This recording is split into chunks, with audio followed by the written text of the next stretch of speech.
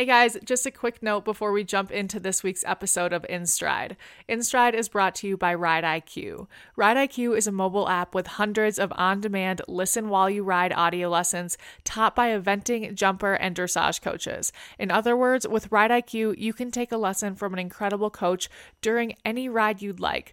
No hauling and no scheduling. Whether you're looking to add structure to your rides or try new exercises or build confidence, Ride IQ can help. Membership is only $29.99 per month, and every membership automatically includes a 2-week free trial. Try it for yourself today by downloading the Ride IQ mobile app on iPhone or Android.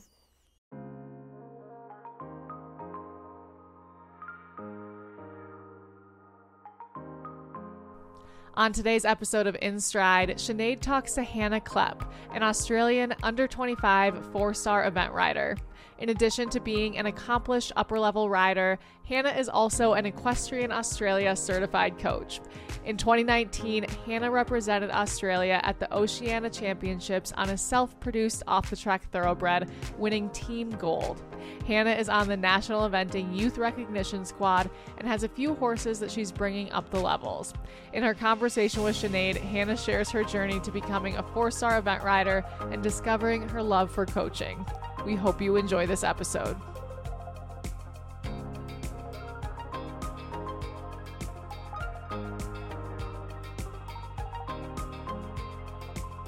Everyone, I'm really excited to be right now speaking to someone in the future, and I would like to thank Hannah Klep so much for waking up bright and early to chat with us here at In Stride. Tell us where you are right now, Hannah. Thank you for having me. I am located in Melbourne, Australia.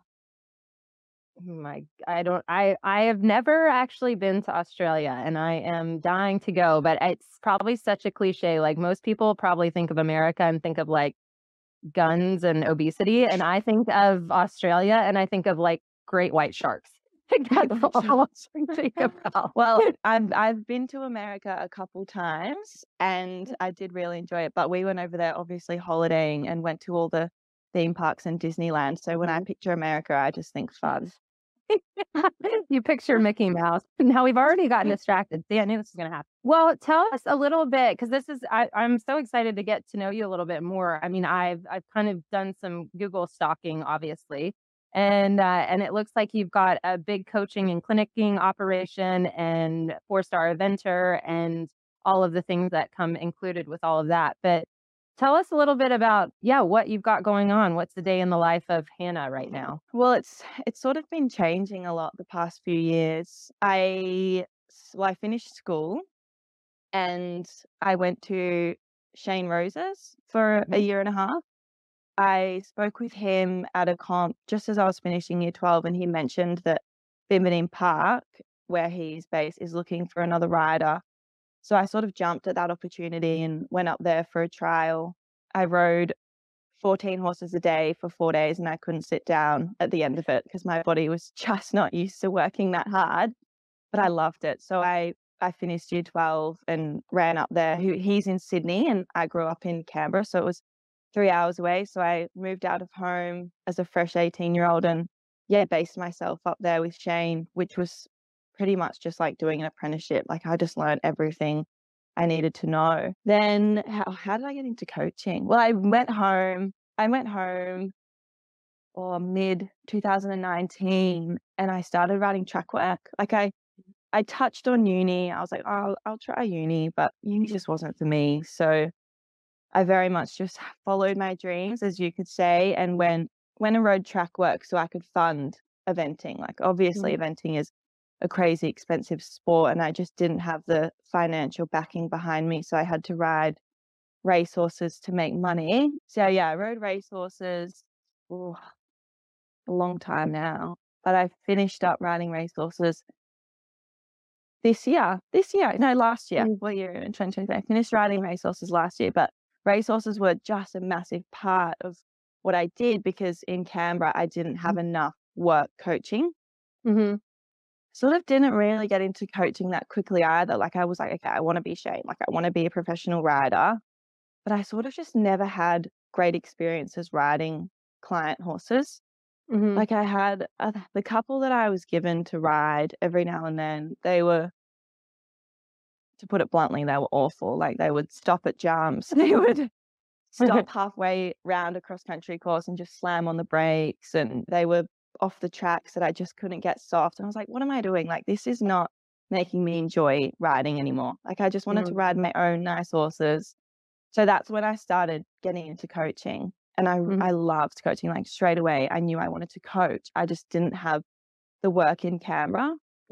Like Mhm. I was at a riding school that I learnt to ride at actually, and they were a big influence. Like they taught me everything I needed to know about coaching and put me through the Equestrian Australia coaching certification system, which Mhm. helped me get qualified and get insurance and all those important things.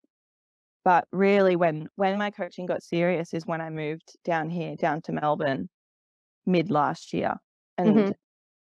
moving to Melbourne has just been the best thing for me because I have enough work now to not ride racehorses and not risk Mhm. breaking my neck at 4 a.m. in the morning every day. So, yeah, I guess Like at yeah, 7 coaching AM has when you get taken on the event horses. yeah, I yeah, always and got coaching more hurt on event horses than race horses. It was like well, the funny you say that. My mom actually, she's okay with me eventing. Like she doesn't Mhm. stress about me going out the start box for a 4-star track, but she would lay there awake at 4 a.m. worrying about me on the Yeah. racehorses. Like she ended up having counseling sessions because she just couldn't cope with me riding track work, but she knew that was my option to make Yeah. money at that point. Mhm. Mm. It's funny. And didn't I thought I saw a interview or something with Shane where he still does a lot of race horses. Is that true? Does he still do a lot of Yeah. race? Yep, and that's where I sort of got the racehorse bug because Mhm. the first year I was there, 2018, Shane broke in 360 racehorses. That's what And I thought I heard, and then I swear I went to repeat it, and I thought, "No, I must have heard that wrong." yeah, That's so insane. that yeah, it is insane. And like we started work at 6 a.m. and we would do breakers and pre-trainers.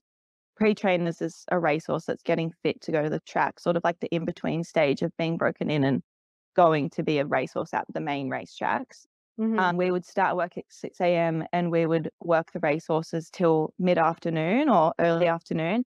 And then we'd Mhm. get on the eventers and ride the eventers. And we would work till dark. Like it was insane. It was 6 days a week and it was full on work. But when you love it, like you don't Mhm. complain. You obviously you get tired and you Mhm. just keep going. And it was just, yeah, the best experience. Yeah, it seems like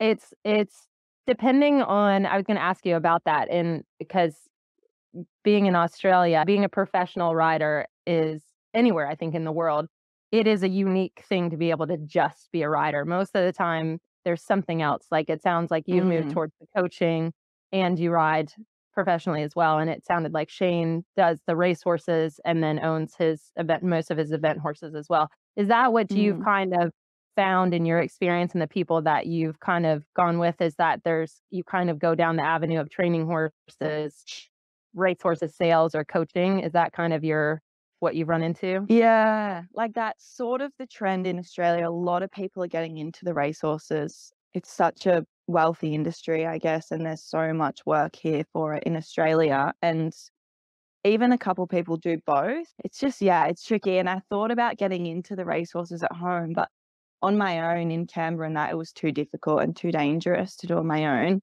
I did sort of look into spelling where they just come and stay and you look after them, but really, that's not really what I want to do at the end of the day. That was just going to make me a quick dollar. But Mhm. yeah, once I sort of had a feel for coaching and helping people and building partnerships, I almost like that more than training someone's horse for them, Mhm. especially just because I had those bad experiences the first few times. Like people would send their off the track horse that was just absolutely nuttish and I would spend ages fixing it and then they would never pay me. And I was sort of like, what am I doing? Like, this is just not it. This is not it. Yeah. Uh, yeah, I think, well, I think I know my husband and I talk about that a lot. I think, most horse businesses are constantly evolving. You're always kind of doing a little of this, doing a little of that, seeing what sticks, but it is hard sometimes in Mm, the horse training because you can do a lot with the horses, but if you send them back into the same situation, normally the same if the person isn't coming in learning as well. Like that kind of dynamic Yeah. where you're working with the person and the horse together seems to have a higher success rate. And then it's a little bit more motivating to put the work in. Mm. Yeah, like it wasn't rewarding. And then once Mhm. I got into coaching, I was like, okay, wow, this is really rewarding. Like this is what I want to do. But I did find that when I stopped riding racehorses, I lost a lot of fitness and a lot of strength, which I didn't really think about at the time because I was just so tired from getting up at 3:30 in the morning and going to ride 10 to 14 racehorses at the track and then going home to ride my own 4 event Mhm. horses and then coach 1 or 2 lessons at home. Like I was exhausted, so I was more than happy to give up the racehorses. But then I sort of had a few months off and started to miss it, and I was like, oh, I've actually lost a fair bit of fitness and strength, which is a shame. But now I've found fitness and strength by starting Pilates, which is even better for my mental health as well, to go Mhm. out and do stuff with other normal people and not just be on the back of a horse 24/7. I think that's called balance. I don't understand it, Yeah. but yeah. Yeah, I was gonna say it's something that we never do. And even Yeah. Sam, my partner, he's like, you need to get a hobby. You need to go and do something normal. And I'm kind of like, why? Why would I do that? But yeah, no, Pilates has been really good for me in that way. Yeah. Well, and Mm. that will only complement the riding. So can you talk a little bit about the coaching and I about how that works as far as your certification and the schooling that goes into educating the coaching part of what you do? Because here in the States we do have a coaching certification system, but it's definitely not required. Like Yeah. like anybody can coach. How does that work over there? Well, it's a little bit blurry. Okay, let me think about this for a minute. They okay, so I started at 16. I was working at a riding school across the road where I learnt to ride at, and they were encouraging me to get the certification. And I Mhm. was sort of like, "Oh, why would I wanna do that?" Like, I was 16, I didn't actually know that I wanted to coach at the time, but at the riding school, I was teaching kids how to rise trot and how to hold the reins and sort of really basic riding education like that. And the riding school would constantly have coach educators come and teach us and work through these coaching books as such, which is where I learnt a lot of the basics. And I think one of the hardest things of like, I was 16 and about to go freestyle, and I could not, it was really hard for me to explain to a kid how to put their leg on and use their rein and stuff that was just second nature to me already by that time. So the coach educators really helped me start to break things down and be able to explain things. But because I was so young, I could only do the first level, which was called introductory. So I slowly, very slowly worked through those books because you obviously have to pay a bit of money for it as well. And at 16, I just couldn't justify it. I had better things to spend my money on. But the writing school was really good because if they didn't give me that push, I would still be doing my books now and would be trying to get the qualification now. But as in Australia, it's not essential either. But well, it is kind of essential to have insurance. Right. So I finished my introductory qualification, and I actually didn't finish my level 1 qualification until I got down here in Victoria because again, being in Canberra, we have one coach educator there, and you need to be assessed and taught by 2 or 3 coach educators to get your qualification. So I've Mhm. got my level 1 qualification now, and it's good recognition as well. Like people want to know that you're qualified and educated and have the right insurance. Like nobody wants to hire you if you don't know what you're doing. And just having the Mhm. qualification helps that. Like a lot of the adult riding clubs down here won't have you teach at their club unless you are qualified, which is fair enough. Mm. Can you I just want to stop you for a second because but Mm. talk about the adult riding clubs because that's not really something that we have here. Oh, yeah, yeah. The adult riding clubs are they're like little communities all around, and I actually hadn't really experienced much about it because there was only 2 in Canberra, and down here in Melbourne where I am, there's an adult riding club per suburb. Like, it's absolutely Wow. insane, and they're groups of sort of 30 to 40 people on average, and they get together once a month, sometimes, mostly they're on a weekend. Some adult riders clubs are on a weekday, and they get together and they get a coach in each rally. They call it a rally day. Each rally, they get a different coach in and have lessons all day, and then they sit around and have tea and scones, and it's kind of more of a social thing that we get to go and coach at. But they also, I guess the clubs are different. Some clubs are there to go to the Olympics and they want as much information out of you as they can get, and other clubs are just there to have a cup of tea with you and get to know you and have a quiet lesson. So it's nice being able to do that, especially like I have a regular club that I go and teach on a Wednesday, which is perfect for me because weekends, a lot of the time, we're already booked teaching elsewhere or we're away at comps. Yeah, that's so cool. So, and are the people that are in those clubs, are they at different yards or are they all at the same farm that you go to? No, so they're all at their most people around here have their own little property. Mm.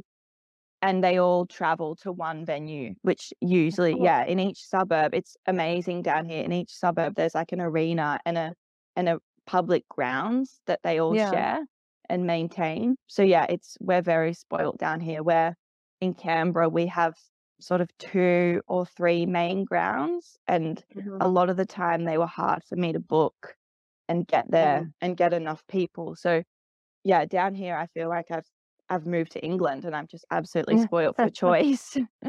That's incredible. Well, let's circle back to you and your competitive side of things. It doesn't sound like you came from a real horsey background. Can you talk us into how you kind of got into the sport and we'll move up the ladder from there? Sure. So I was obsessed with horses from as young as I can remember. Although my parents were not horsey at all, no one in my family had anything to do with horses. So I'm actually not really sure where it came from. But after begging and begging, my parents bought me 5 riding school lessons for my 8th birthday. And I sort of just I was in the riding school for a couple years, and mum and dad would drive me to the riding school once a week, and a property for sale came up just across the road. We lived in a house in town, like nothing to do with farms or anything. Anyway, they saw this property and they jumped at the opportunity and bought this property when I was 10 years Wow. old, 9 or 10 years old, which I guess just set me off on my feet, because then I was able to get my own pony, and it was good because we were just across the road from the riding school, so we still had the guidance of knowledgeable horsey people. And the property we bought, the previous owner, he was a natural horseman. Like, he was really into the horsemanship and the horse whispering, but he'd actually fallen ill, unfortunately, so he had to retire earlier than he had hoped. Mhm. But he was a big influence in the first couple of years of my riding, because he would come out to the property each day and help me with the horses and just taught me so much. And still to this day, I've never seen anyone connect with the horse like he's connected. It was just like magic. So yeah, I do try and go and see him still. He's in a home now in Canberra, and visiting him and telling him all about me now, I think just makes him so happy and excited, which is nice. Then from there, I joined the local pony club, which was very small club, especially like coming down here now. I teach at a pony club that has 90 riders. My pony club back at home has 12 members. So Wow. Yeah. it's really different down here. Anyways, yeah, so I went to pony club. I had a pony that would buck me off, which was just awful. Mm. And so mum sent that pony away to be sold by a professional and bought me another pony who was super quiet but was horse shy. So again, I didn't have a great time at Pony Club on him either. And we actually had a very lovely family at the Pony Club that leased me their schoolmaster, and they were into eventing. So I would tag along with them to events to volunteer and watch. And I realize now how pivotal that time was in shaping my future, because they introduced me to eventing and I just got the bug through them.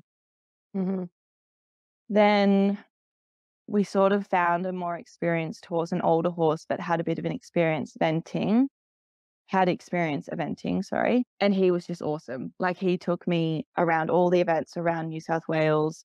Mum would drive me up to lessons to Sam Lyle's, because in Canberra, we didn't have an eventing coach. I had a show dump coach and then a dressage coach, but no one to really guide me eventing wise. So we would drive 2 hours to Sam Lyles and he would give me lessons as often as I could get them. Like mum and dad were so awesome in making that a priority. And I guess like now I look back and I'm like, without those lessons, I would still be at pony club. Like like just getting, and it makes me more passionate about coaching because I realize how important lessons are and having a mentor and having someone guide you, through eventing, because it is such a challenging sport and confusing in a lot of ways. Yeah. Then where am I? So that horse, Bucky, he gave me all the opportunities of getting on the New South Wales state team and riding at my first nationals. And What is also he that? got, What is that? Because I saw, yeah. something along those. So how does that work as far as, is that like it's a state run, country run, young riders? What is that system like?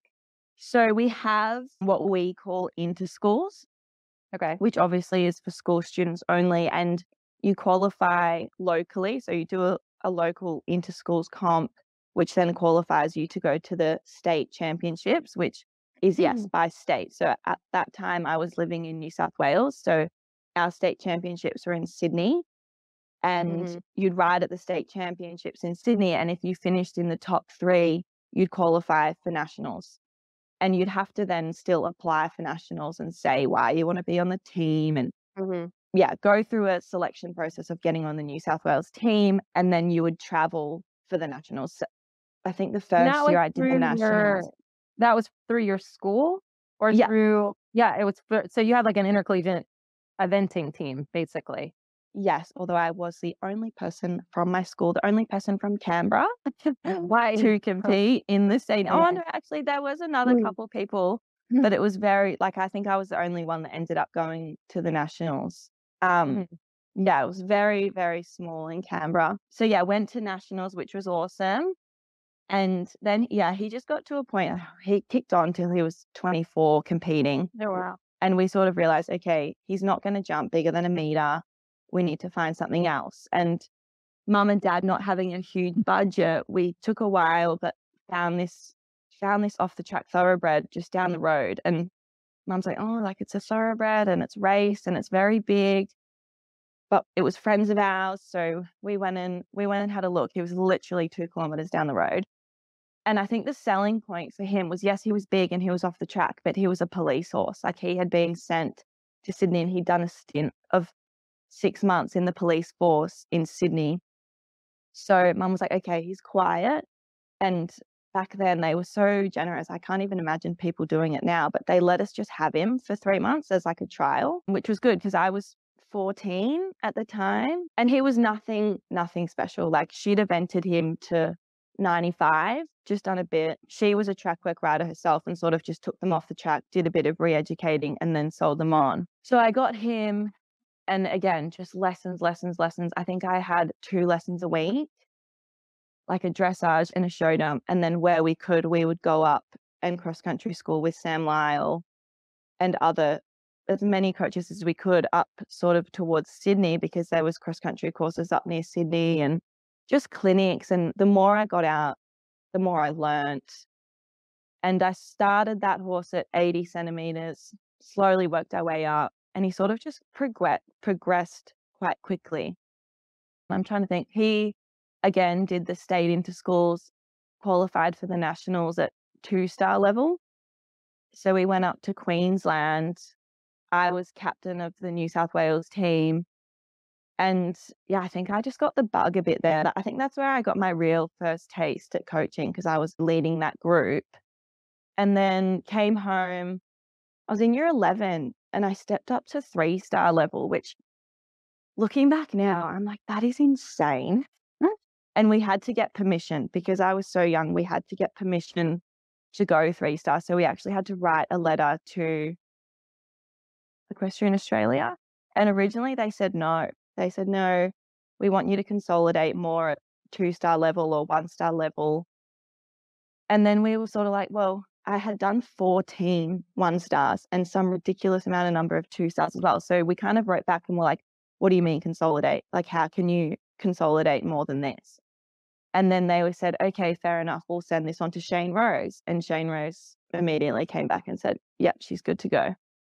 But it was kind of a tricky time because right after that nationals and in between me going 3-star, I had a friend die from eventing, Olivia Inglis.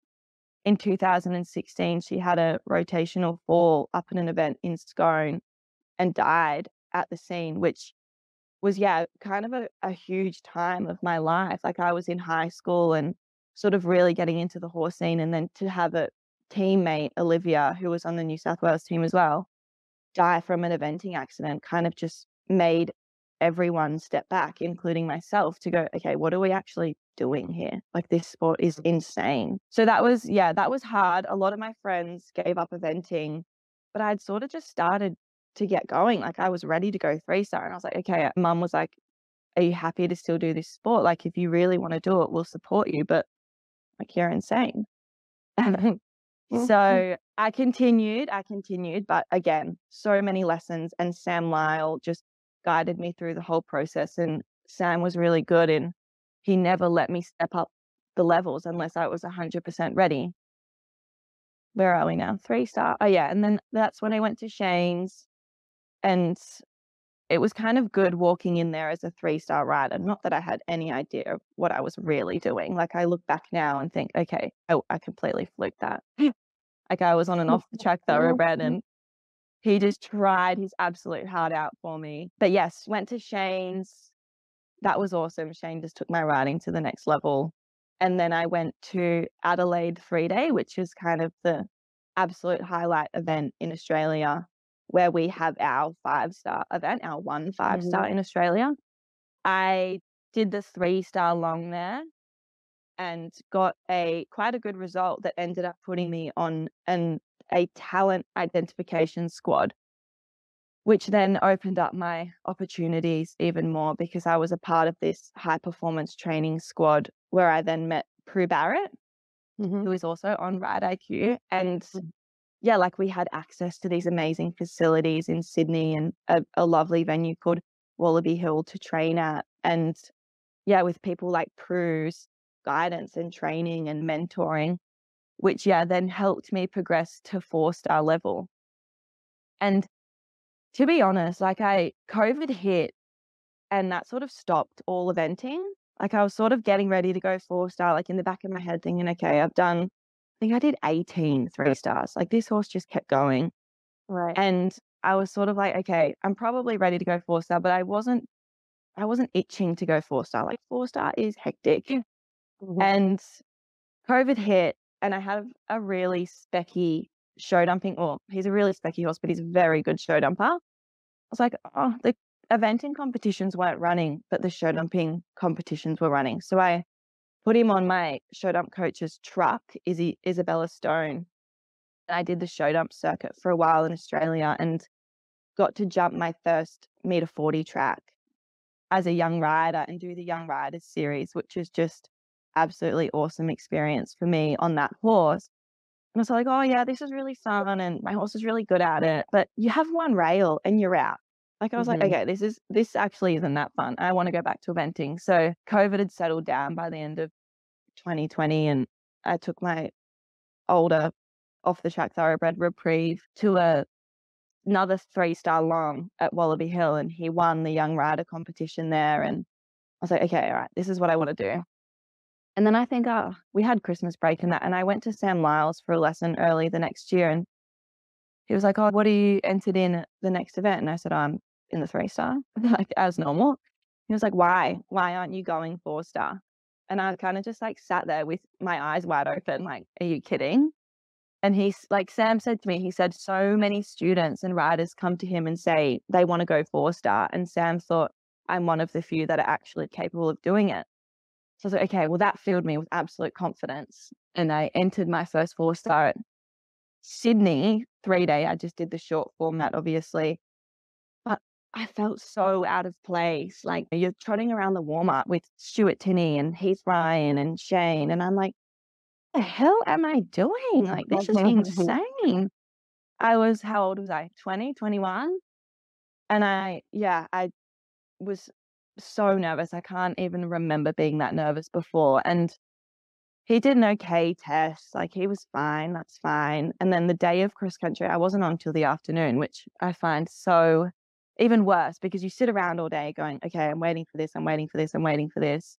And then they ran late. They ran 2 hours late. And I just remember Wow. sitting in the chair back at the float with my head in my hands, just thinking, what am I doing? Like, am I really ready for this?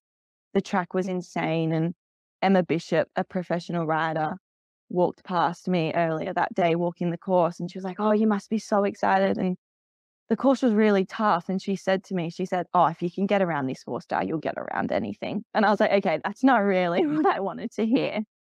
And then I got out on course, jumped the first 6 jumps very slowly. And I was like, okay, I need to get going. As I started to get going, they pulled me up and I was stopped on course for about 20 minutes. Natalie Blondell, one of the coaches near Canberra, just outside of Canberra, she'd had a mad stack at one of the first really tough combinations. And I don't even know how I coped, but I coped and they restarted me and I finished with a clear round, a very slow, but a very clear, very clear, very slow, but clear round. And yeah, he came out the next day and had a heap of rails. That's just who he is. But just completing my first 4-star, I was like, okay, tick. And then entered the next one and sort of just kept going at 4-star level. And obviously it gets easier the more you do it. But I found myself qualified to do a 4-star long. And I was like, nah, why would I do that? Like, I don't want to do a 4-star long. That's even more hectic than a 4-star short. Yeah. And my partner, Sam, he said, as if you wouldn't do it, he said, you're sitting on a great cross country horse. You've got the opportunity to do a 4-star long. Just have a crack. I was like, okay, all right, I'll have a crack. And Mum has always said to me, she was like, it's just natural progression. Like, you put in the hours and training and lessons and it just naturally happens to move up the levels like that. But I started to find myself not coping mentally. Like, it was just too much. I had another horse at 3-star at the time, and it was just too much for me. So being on this identification squad, and I actually reached out to the manager, Will, and I said, I'm just not coping. Like, I'm not really sure what to do. What can you do for me? And he hooked me up with Amanda Ross, who's a well-renowned rider here in Australia. And I had oh my God, it must have been a 2-hour phone call with her. And just to talk about the mental side of things. And she broke it all down for me and explained to me why I'm feeling these emotions and how to cope, basically, which was really beneficial leading into Melbourne because it was a lot.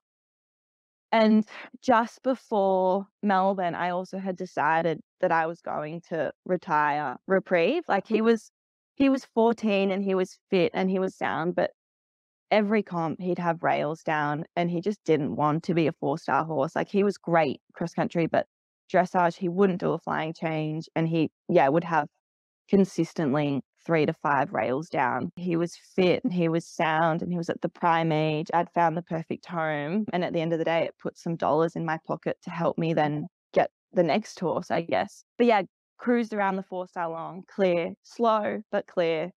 And yeah, I think that's just been one of the highlights of my career. Apart from that same horse took me overseas. Actually, I missed that bit. Maybe we can crop it in. No, that's okay. While I was at Shane's, the second year I was at Shane's, they took 2 teams over to New Zealand for the Oceania Championships. And I was selected in the under 21 team at 3-star level to compete for Australia in New Zealand, which was just the most amazing experience, especially while being at Shane's and preparing for that with Shane was on the senior team. So we both got to prepare together and I had his guidance the whole way through that. And putting your horse on the plane is just something else. And getting over to a different country and competing in a different country was just an awesome experience. And I think that sort of set my profile up a bit as well. Like, after that experience, I got a few sponsors on board and started to make a name for myself as such. And yeah. Yeah. That's awesome. Hi, everyone. I wanted to take this opportunity to give you some inside information on what makes Tota saddles different. This new Tota Freedom jump line, which we were lucky enough to help design, is contoured away from the shoulder and the shoulder muscle, not only to allow new freedom of movement, but it encourages a more uphill balance and effortless comfort for the horse. The new balance puts the rider in harmony in a connected and powerful way. One more amazing perk of this saddle is that it has a metal tree, meaning you can fit it to any horse you have now and any horse that enters your barn in the future. At Copperline, we pride ourselves in a progressive horse-first approach, and when we met Charlie and learned that his Tota comfort system was founded on an understanding of the horse's biomechanics, maximizing performance, and the total comfort of the horse, we knew we had to work with this team. Please check out the Dressage Connection or follow the Tota Comfort System on Facebook or Instagram. If you want ad-free listening on the InStride, head over to Ride IQ where you can listen without interruption. And now back to the podcast. And so with all of those, I mean, after you had that experience and then you jumped around your 4-star long, then it kind of sets you up to decide what's next, what we're doing. If you've got a resume there from a competitive side that enhances the coach's resume, it also, you've obviously done the racehorses, done the coaching, done the eventing. So what direction then did that kind of push what you wanted to do competitive wise as well as on the coaching side? Yes, well, that's sort of where I was like, I knew last year that something had to change because riding racehorses was just not sustainable for life. And coaching, I couldn't get enough work no matter if I kept increasing my certification or advertising. There's just not enough clientele in Canberra for me, unfortunately. So I knew, and that was another reason why I sold my 4-star horse was I wanted to move to Melbourne and I needed some funds to move to Melbourne. So I sold 2 out of 4 of my horses, which then just set me up to be able to move and not keep riding racehorses. Like I just had a sort of a couple months leeway where I could be comfortable and not panic if I didn't get work straight away down here.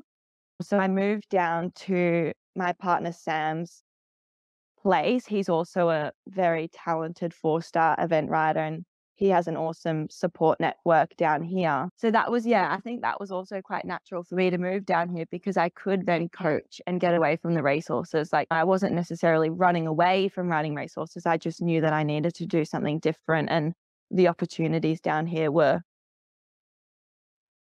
a lot more than what I had in Canberra. I'm like, where can I go from here? No, that's super interesting. So let's chat a little bit about the coaching side of things. So now that you're spending so much time doing that, are there certain things that since you've been down in this area that obviously has you working and coaching a lot more, certain common themes that you found have kind of come up in your coaching, like things that you're kind of starting to identify a pattern with kind of where you're going? What I'm asking, what I'm saying? Yeah. One of the things I was thinking about before joining Ride IQ was like, I'm so young. I don't really have a coaching philosophy as of yet. Like I'm not set in my ways about things. And obviously I'm continually, is that a word? I'm obviously still learning, or everybody is still learning about these animals every day, but especially me because I am so young and I don't have the years of experience behind me. Although I look back and a lot of comments I get, which is like obviously feedback through coaching, you get good comments and bad comments. But a trend that I get, and I'm very much aware of it, is I can be quite direct. Like I'm very much a straight shooter. I'll tell you how it is, not in a necessarily mean way, but I'm not going to sugarcoat things crazily. And I look back because I learnt so much from Sam Lyle, Prue Barrett, and Shane Rose, who were all very direct. Like nothing was sugarcoated with them. And I think that's where I learnt best. But yeah, being direct isn't necessarily being mean or awful. You are just telling the rider how it is in a constructive criticism way. You're not telling them they're absolutely amazing and giving them false confidence. You're just trying to help them be the best they can. And I guess people either thrive on that coaching method or they don't come back for another lesson. And I guess I thrived. So I think other people will thrive, but not everybody is like that. And Sam actually reminded me when I first moved down here, because I get so passionate and so involved in my coaching. And Sam was like, honey, you have to remember, not everybody here is trying to be a 5-star event rider and go to the Olympics. And that, like, I was kind of just like, oh yeah, like some people are literally just here to have a great lesson and enjoy their horse. They're not all here to, get to the top level of the sport, which things like that I'm still learning, and I still have to be aware of that and breaking things down for the more amateur riders and appreciating that things don't happen as automatically and as naturally as it does for me. Like, I've got to be, more aware. And obviously every lesson I teach, I learn something, which is exciting. But I see coaching as something that I will do for life. And I am working towards getting my level 2 certification at the moment to further educate myself and then have the opportunities to coach at state squads or potentially help educate other coaches maybe when I'm a little bit older. Well, there's a good roadmap there. I mean, you can't, again, it sounds like you've had a good start up until this point. And then, like you said, we're always learning, and there's an evolution in this career, I guess, where you can kind of learn and grow and figure out kind of what you want to do on the coaching side as well. So fast forward 10 years or maybe even 5 years, what does that roadmap kind of look like for you?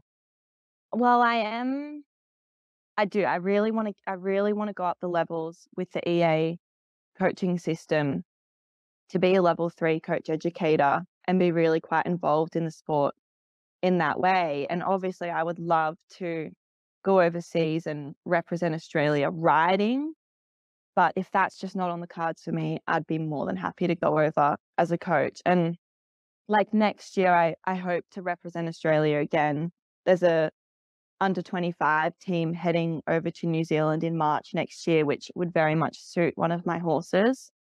Like, although I am really just enjoying where I am at right now and building my business in Victoria and appreciating everything that has happened to lead me to where I am today.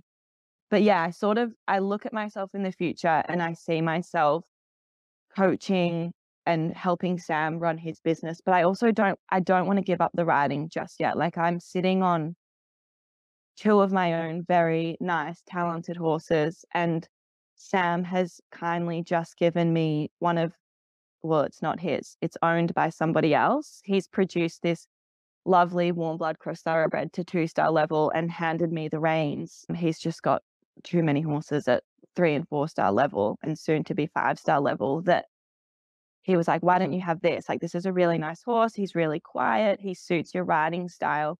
So like opportunities like that makes me excited because I don't want to give up the riding to be a coach. I still very much want to be involved in the riding side. And I also, like, Sam and I talk about this all the time, that because we are so young, we need the results at the top level to attract clients. Like, why would anybody come and have a lesson with me over someone that has 20 or 30 years more experience? But if they can see that I'm riding at the top level and I'm getting the results at the top level, they'll think, oh, okay, she's sort of got an idea of what she's doing. That's cool. Well, it's awesome that you've got somebody there that is kind of bantering those ideas back and forth with you. I know it's super helpful when you kind of can have that conversation over coffee or over dinner and keep figuring out what the next step is. That is awesome. Well, I have some questions that I sent over to you a little bit earlier, and I kind of wanted to crack on with those if you're for sure. Yeah. Awesome. Let me pull these up then so we can dig a little deeper. All right. What is the biggest lesson a horse has taught you about yourself? I thought about this one for a while actually, but I would have to say I'm a naturally highly strung, overthinking perfectionist type of person, and I struggle to let things go. And obviously that's getting better the older I get, but my first 4-star horse, he was renowned to take rails. Even when I gave him a spot on ride, he just wasn't careful enough to leave them all up. And occasionally he would give me a clear round, but it wasn't often. And like, I think that taught me that I can't control everything, and it took me a while to learn to let it go. But I remember the last few events I did on him, I wasn't so upset after the show dumping. I'd learned to accept that it is what it is and move on, because he was giving me the experience at that level. And if I can't nail all 3 phases now, well, I've got 20 years to keep trying. And I was sitting on some other really quality horses that continually jump clear show dump rounds. So I just had to learn that it wasn't the end of the world if this horse doesn't finish on his dressage score. So yeah, I guess that taught me to just settle a little bit. Not get so upset over little things, like just take a step back point of view and take a real look at the opportunity I was getting at the time, and not get caught up in the moment of, oh, I just had 4 rails down. What about? Yeah. In the moment, that's hard. In the moment, that I Yeah. think any even veteran of the sport would take 5 minutes to kind of let that one go. Just calm down. Yes. Yeah. Yeah. Do you have a favorite training or competition mantra you reference regularly? Yes. From my mother, actually. She used to, and I guess this sort of came back to my 4-star horse, who wasn't the best show jumper. Like, Mum would say, as I came out of the ring, just own it. Like, it is what it is. Own what's just happened. Be confident. Like, you're meant to be there. Be accountable and embrace it. Like, don't regret what's just happened. Just own the situation. And I actually now have own it tattooed on my finger. As tacky as that may sound, I'm not a big tattooed girl, but I do have own it tattooed on my finger, just to remind me of that. Because yeah, you get caught up in the moment, and that sort of just brings me back to reality. It's Yeah, that's awesome. Yeah, it kind of has a different confidence about it when you kind of start getting a little anxious or a little distracted. That kind of pulls you in, doesn't it? Yeah. That's Yeah, neat. which is so it happens so often in this sport, so easily. Yeah. Is there a piece of advice along the way that you still reference today, that someone gave you along the way that you still reference? Enjoy the journey. Like, again, I think we focus so much on destinations. Like, stop focusing on that and enjoy the day to day. And like, I love the horses, and I try not to treat them like pets. Sam tells me I treat them like they're my pets, but I do love them, and I love spending time with them, and I enjoy that side of it, where sometimes we just get too caught up in the sport and the competition and the fight, the result at the end of the weekend. I think actually just enjoy being there and enjoy having these quality horses underneath me and being able to do it. And yeah, like, I saw Sam Lyle on Monday, and I was talking to him about this Australian team next year, and that's my goal. And he said, well, don't put all your eggs in one basket trying to get there. Like, he was like, if it doesn't happen, you're going to be absolutely shattered. And that's it. All I was thinking about was the end goal, not actually what's going to happen between now and that goal. And he was like, don't change your plans of taking that horse 4-star and whatnot, just trying to get on this team. Just do what you want to do, and yeah, enjoy it. Yeah. That's very good advice. What do you do when you are seeking inspiration? I never really lack inspiration. I guess I did during COVID, just because there was nothing on. I was very isolated and alone. And like, I think that was one of the toughest things as well about living in Canberra in between Shane's and moving down to Victoria, because I was riding every day on my own. Like, it's hard, because riding around, like, when you're riding around all those amazing riders at Shane's, like Shane and Nikki and Rebel Morrow, you're inspired because you're watching them ride around you, and they're just absolutely amazing. And then you go home and you're just riding around by yourself, and it does. You lack inspiration a lot. But I guess I would go back to, okay, I actually just love this horse, and I would just go for a hack out and just enjoy the horse, rather than trying to train and train and train for a comp that wasn't even coming up. Like, I think my horse has had a very easy time during COVID, which now I look back and I'm like, oh, I could have used that time to train, but I just wasn't motivated. So I would just hack them down the road and enjoy them. But now that I'm down in Melbourne and riding with Sam every day on the arena, I haven't had one day where I haven't wanted to get out of bed and ride my horse. Yeah. which has Yeah. been really good. Yeah. Just, It's amazing. Yeah. What being around community different can do. people. Yeah, like, well, I guess if I was still at home and lacking inspiration, I think I would now ride my horse over to the riding school and ride with the Grand Prix dressage riders across the road, or take the horses up to Sam Miles and just ride around with him for the day, not sit around and not do anything, I guess. Yeah, just I think riding with other people is a big inspiration, and I'm sure many people would agree. Yeah. Yeah. Have you had an experience or adversity separate from the horses that you feel has directly influenced you as a horseman? Yes, and I actually wrote about this in a magazine not that long ago. My parents run a catering business, and from a very young age, we were taken along to work with them on the weekends in extremely trying conditions and super long hours. And I think watching my parents just knuckle down and work through that instilled a great work ethic and stamina and drive in myself, which is very helpful day in, day out being an event rider. But yeah, watching them just work and work and work and like super, super long hours, I guess I just got used to that. So when I got to Shane's, I struggled, but I didn't struggle that hard and ever want to give up.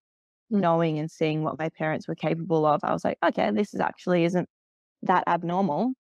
Yeah. Yeah, hard work hasn't killed anybody. Well, they're not around to talk about it. No, If they're it not. has. That's so cool. So now what's next? So we're looking at a big event next year, and then still growing your business here in the coaching side of things. Yeah. Well, unfortunately, 3 weeks ago, I had a bit of a stack in the 2-star at an event, a local event, and unfortunately broke my arm. So I'm at a bit of a standstill at the moment. I was very lucky. I had a very good surgeon that has plated it and put 6 pins in it to piece it all back together. That was 3 weeks ago now, but I think I've got another 2 to 3 weeks before I can actually get back in the saddle. And I'm really hoping to get to Melbourne 3-day event in June. And my surgeon was funny. Yesterday he was like, "Oh yeah, you'll be right. You'll be definitely right by then." And I was like, "Okay, but you don't understand that I need to be training sort of 6 to 8 weeks out at least." And then he was like, "Oh," and sort of trying to explain to him how I need to use my arm. And my 3-star horse, who I really want to get there this year to can around the 3-star long, is quite strong, but I'm lucky to have Sam. Sam's such a freak. He rode in 5 times and then took him round a 3-star FEI event a few weeks ago and nailed it. But Sam agreed. He said, "This horse is very strong and you're going to need to be very fit before you get back on." Yeah. So I am a little bit in limbo at the moment with what I'm doing, but I am seeing a physio tonight who will hopefully give me a bit more of a timeline and achievable goals before I then talk to my high performance mentor, Sonia, about what to do for the rest of the year to help me try and achieve this goal of getting on the team next year. But yeah, very much one event at a time and one horse at a time. Like I can very easily get overwhelmed, so I try not to think into the future too far. But Sam, my partner, is currently preparing for his first 5-star, which is only 3 weeks away. So Wow. I'm super excited to watch him do that. And yeah, just the good thing is with a broken arm is you can still coach. Yeah. You can still do a lot of things. Exactly. Yeah. Well, awesome. Well, it's been so nice getting to know you and listening to all of these exciting stories. And we so look forward to hearing more from you on Ride IQ. And I hope now your new metal enforced arm is going to make you even stronger. Me too. Coming from someone who has a lot of metal, you're going to be okay. Yes, I've got a lot of metal in one arm too. And it makes for a really it's really great scar. Do you find that it still hurts now? No. Where did you break your arm? Where is it? Yeah, you'll be fine. The thing with your arm is that it's at least it's not like we don't operate in a sport where you have to lift your arms over your head. No, I know. Everything's hanging and hinging from the arm. So yeah, the metal is a good way to go, and you'll heal quickly, and it'll just be strength and pain Yes. tolerance for a little bit, honestly. Yes, that's it. That's it. In Mhm. for a bumpy road for the next couple months, I think. Yeah, but you'll Mhm, be okay. mhm. Yeah, You'll yeah. just be like every other event rider with cool scars and I medals. know, I know, and I look back and I'm like, I actually am so lucky because I rode racehorse breakers at Shane's for however many years and escaped injury. Like never Mhm. once did I have a nasty fall, and even riding at 4-star level as an inexperienced young rider, I never had a nasty stack. So I was like, okay, I shouldn't really complain. If this is my first serious injury, I think I'm doing all right. Don't listen to that, mothers and dads out there. The sport I is getting safer know. and safer. Yeah, it is. It is. But you are going to end up falling, and none of us escape Yeah. without some type of No, injury. that's the But it nature of does, the sport. it is, but it inspires us to get better every day. Well, it's just so awesome. Well, thank you for joining us in the beginning of the day, and have fun with getting on with the rest of the afternoon. Well, I guess even morning. It's probably like 9 Yeah. there. Yeah, it is. Yep. It is. Awesome. Thank you so much, Sinead. Thank you for having me on. It's been Thank awesome. you. All right. We'll talk soon. See you. I really hope you enjoyed that conversation. Before you go, I just want to let you know more about Ride IQ. At its core, Ride IQ gives everyone access to instruction from the best equestrian coaches in the world. It might sound impossible, but with Ride IQ, you get access to the private mobile app that has hundreds of on-demand, listen while you ride audio lessons taught by top riders and coaches in eventing, hunter jumpers, and dressage. Here's how it works. You look through the app and choose a lesson based on your horse or a skill you're working on. There are lessons for green off-the-track thoroughbreds and nervous horses and horses that are behind the leg, as well as lessons that teach every stage of skills like shoulder in or trot lengthenings. Then you tack up and press play, and you have a top coach like Doug Payne or Leslie Law or Gina Smith in your ear guiding you every step of the way. If you enjoyed today's episode, it is always appreciated if you can take a moment to share the podcast with your friends and family and leave a review on your podcast app. The best way to support the podcast is to become a Ride IQ member at ride-iq.com. And when you do, we hope you're excited to see that InStride is just one of multiple podcast shows on the app, including hack chats, conversations with coaches, and more. Thanks for listening, and we'll see you during the next episode.